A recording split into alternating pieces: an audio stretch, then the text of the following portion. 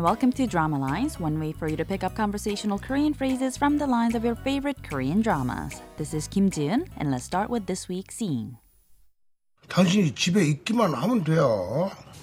걱정 마, 들어갈게. Did you catch those lines? Well, there were just two lines. The first one was said by Il-seok, who said, 당신이 집에 있기만 하면 돼. That means I just need you to be at home. 한자 then replied by saying, 걱정 마, don't worry. 들어갈게, I'll go back. This week's expression is 걱정 마, meaning don't worry. Let's listen to the clip again. 당신이 집에 있기만 하면 돼요. 걱정 마, 들어갈게. The clip comes from the very last episode of the drama Mom's Dead Upset, featuring the two main characters, Il-seok and Hanja. One of the crucial plot lines of the drama involved Hanja, the so-called dead upset mom, and her request for a sabbatical. Tired of not only raising her three children, but dealing with their respective relationships and even taking care of her aged father-in-law, and also dealing with his blossoming late-life romance, Hanja gets pretty much burnt out and declares that she needs and deserves her own time.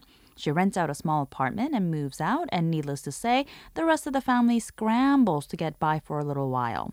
But even after somewhat adjusting to her absence, they want her back, of course, and Il-seok, the husband, probably does so more than anyone else. Let's listen to the clip again. 당신이 집에 있기만 하면 돼요. 걱정 마, 들어갈게. 걱정 마 means don't worry. Although very short, it is an imperative sentence bringing together the word 걱정, meaning worry or concern, and the expression 마, which is actually a combination of the verb 말다, meaning to stop or to not do, and the imperative suffix 아. So, 마, added at the end of a verb, carries the meaning don't. So, when you put them together, you get the casual imperative sentence or command, 걱정 마, or don't worry. What leads Hanja to say 걱정 마 is Il-seok, who just wants his wife back home. He says, 당신이 집에 있기만 하면 돼. And we're going to break it down.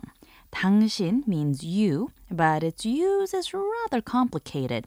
A dictionary would normally just tell you that it is a second person pronoun meaning you, and in its formal written form, it usually means just that. But if you're a Korean drama fan, you may have heard this expression used frequently among couples.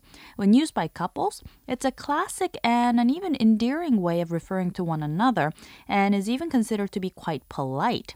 But when used by strangers, it suddenly becomes a very confrontational and offensive way to refer to one another, usually used in an argument or a fight.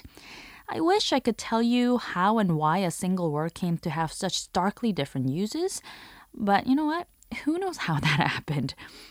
Moving on though, the E added at the end of the word 당신 is an object marker.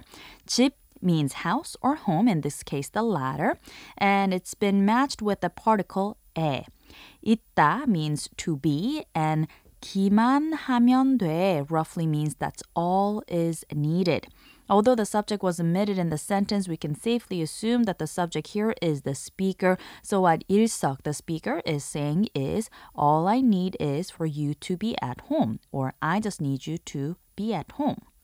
한자 then responds with 걱정 마, don't worry, 들어갈게. As was discussed in earlier weeks, 들어가다 literally means to go inside, but it could mean to go home, and the 할게 ending is used to express the speaker's willingness to do something, so it roughly means I will. So 들어갈게 here means I will go home, or I'll go back. 걱정 마, 걱정 마, 걱정 마. We'll take a closer look at the expression 걱정 마 throughout the week, so don't forget to tune in to Drama Lines. Bye for now.